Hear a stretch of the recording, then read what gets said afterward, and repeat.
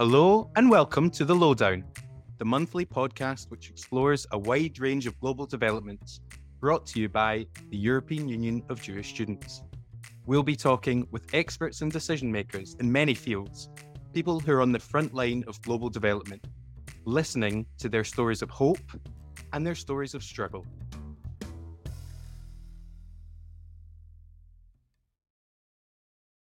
Welcome to the 5th episode of The Lowdown. I'm your episode host, Emily Bowman. Coming up on today's episode, the future of Europe. As we celebrate Europe Day and mark exactly 1 year until the 2024 European Parliamentary elections, we're joined by MEP Terry Reintke to discuss everything Europe, from the personal to the political. So without further ado, I'd like to welcome MEP Terry Reintke to the podcast. Welcome, Terry. It's a real pleasure to have you on. As well as being a longtime friend of EUJS's, MEP Reintke is a politician from the Greens Group of the European Parliament, of which she is co-president. She has been a German MEP since 2014 and is no stranger to youth organizations, as between 2011 and 2013, she was a spokesperson for the Federation of Young European Greens. Terry was previously co-president of the European Parliament's LGBTI intergroup and is a vocal voice in the EP on issues relating to LGBTQI rights, rule of law issues, and equality as a whole. Terry, thank you once again for joining The Lowdown to discuss the future of Europe. Now, if you could, please take us back to the beginning. What was your journey to becoming an MEP, and how did you get started? Actually, you already gave the most important hint, I would say, because as you described, I was co-spokesperson of the Federation of Young European Greens. And during that time, we had a lot of discussions about the very negative consequences and implications that the financial crisis had, especially on young people. We had youth unemployment that was skyrocketing in certain member states. And basically in all of this, the decisions were taken by people who did not come from this group. So we had very little young people who were part of the decision making. And this then actually started a debate also amongst us in FYG. And I think there was a strong wish to have more youth voices in debates that were relating, for example, to social employment questions, but also overall all the political direction that Europe was going into. And against this backdrop, I decided to run for the European Parliament in 2014.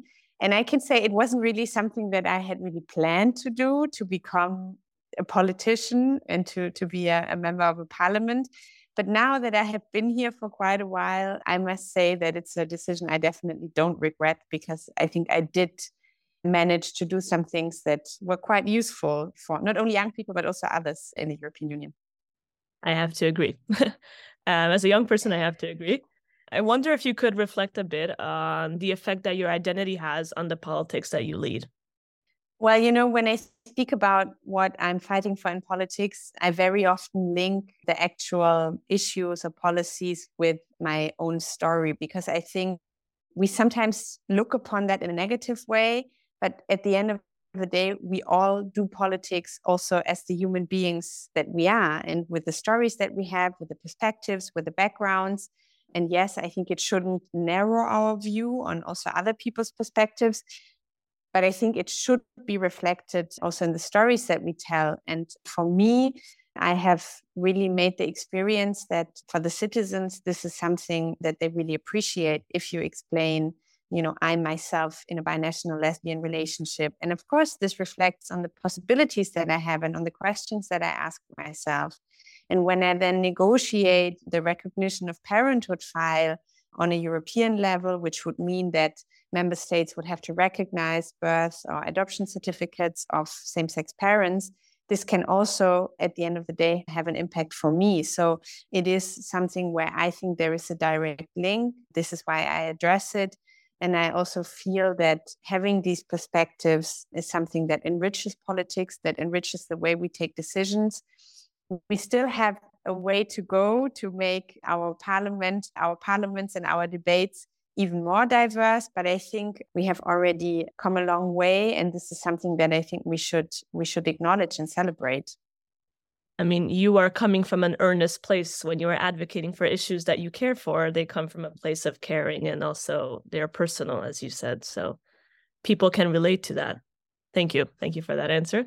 And, as the feminist movement used to say, the private is political. So there is not, this very clear line between this is something that should only be dealt with in politics and this is something that is only and exclusively your personal life. So I think always seeing the overlaps that you have and the links that you have is something that is actually, as I said, enriching politics and political debates. And it brings politics closer to the people also, dare I say. So as mentioned, you have been an MEP since 2014. And so as we near 10 years since the beginning of your first mandate, please feel free to toot your own horn a little bit and to highlight perhaps what your greatest achievements have been thus far from your perspective. Well, as politicians, we never fight alone. So I think taking the credit, you always have to also highlight the many people that have worked for these successes to be possible.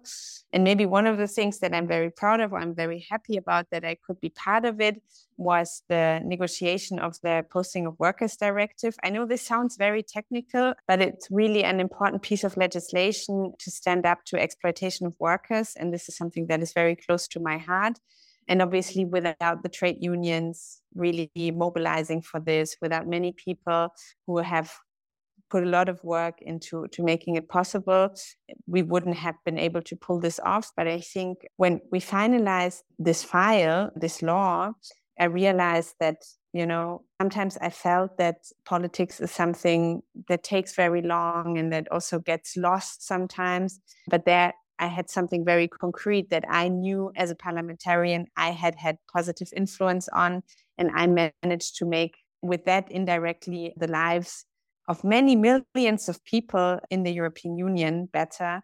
And this is something that I continue to be very proud of. As you should. I think it's a major achievement. And also exploitation, I think, is also a topic that is close to young people. Because, for example, I know that there are initiatives to ban unpaid internships. That's also perhaps falls under this category. The struggle continues, the internships, but now we have the debate on platform workers, which is very often a new form of, bogus self-employment or at least restricted labor rights. So for me, the question of justice in societies is very often linked to the question of how well people are protected in working arrangements. And we certainly still have a long way to go to make sure that all workers have fair wages, but also good working conditions and that they're not being exploited. I wish you continued success on this journey. And since I already asked this previous question, may I ask do you have any hints about whether you will running for a third term in the parliament? I have actually just recently announced that I'm going to run again. So yes, may ask. And it's also something that, when I ran for the first time, if you had told me that I would run for a third mandate, I probably would have said, oh, that's very unlikely to happen. But as I said, I have never regretted the decision to run in the first place. And I also have the feeling that as a parliamentarian, understanding how things work here, being well networked in the parliament is also something that obviously you need to build. And my work as an MEP, I think, has become even more impactful as I have become more experienced. I'm not saying that to oppose that also you need renewal in politics and democracy. So I'm certainly not planning on doing this job for the rest of my life. But I think for now, I still have a lot of energy and a lot of enthusiasm. And there is still so many things to do. So yes, I'm going to run again. And then as you look towards this upcoming election that you will be taking part in, I'd like to ask you what most excites you and what most worries you about the upcoming elections. Well, maybe I start with the thing that most worries me, because that is something that I think should worry basically all Democrats. And that is that we see in the past months and years a shift to the right. We have more and more, sometimes center-right, far-right governments in the European Union. And this, I think, is very dangerous, not only for the European project, but also for democracy, fundamental rights, rule of law as a whole. I mean, we obviously have the cases with Poland and Hungary, where we already have two governments that are very systematically trying to undermine rule of law and fundamental rights. Now we have a government in Italy that already shows that they are going to follow on that path. And we have a situation in Sweden where the conservative government was supported by a fascist party, basically. So to me, this is something that worries me a lot, and where I think all Democrats have to work together to stand up to this threat, because we know European history. And I mean, I say this as a German. I think a lot of people just really underestimated the far right, especially conservatives and liberals. They thought, okay, we can keep these people in check, we can cooperate with them. And then they couldn't. And we know that the consequence of this was the most horrible atrocities ever committed in human history. So to me, it is really about now standing up for democracy, for fundamental rights. And I think the European elections next year are going to be an important moment for that, also to work together as Democrats. And then maybe to say what excites me the most, or what I'm most looking forward to, while we see these worrying political trends, I think we also see still in countries like, for example, Poland, Hungary, but also across Europe and across the world, very powerful, very mobilized movement of people that are standing up to this. And this, I think, is something that always motivates me to continue to give all my energy to fight for a better world and for better societies. I mean, when I see women fighting for the right to sexual self-determination in Poland, when I see LGBTI people that are being attacked, really creative and powerful ways they find to stand up to this, this always gives me energy. And I hope that the election campaign in 2024 can also be a moment where we see a lot of this, where Europeans are going to stand up for their democracies and really bring this as a message also to the people that will then be members of the European Parliament. And hopefully we can also see good turnout amongst young people, either running for elected positions or voting.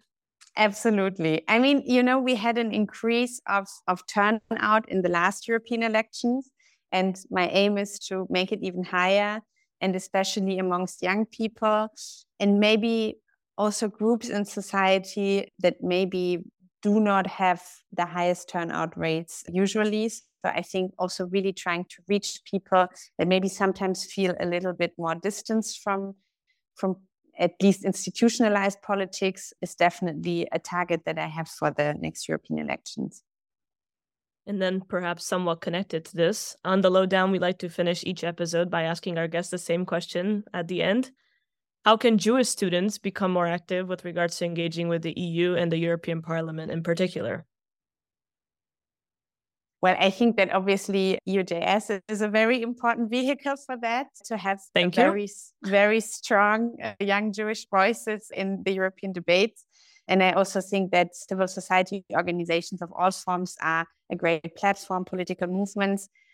But, and maybe I can say that as somebody who was for a very long time skeptical about that, I think it also makes sense to engage with parties, maybe, you know, going to party events, thinking about even joining a party, because very often that is then the possibility also to run for yourself.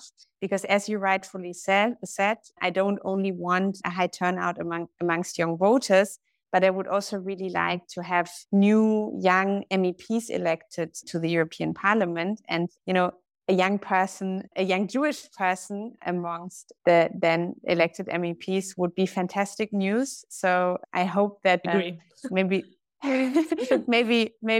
motivating some people to think about that, as I was motivated about 10 years ago, might be worthwhile. You never know. Maybe somebody listening to this podcast will feel the motivation to do just that. You never know. And become my colleague after 2024. That would be great. Amazing. Let's make it happen. Thank you. Thank you very much, Terry. You've certainly made some important points for us to reflect on and to take home and to ponder a bit about.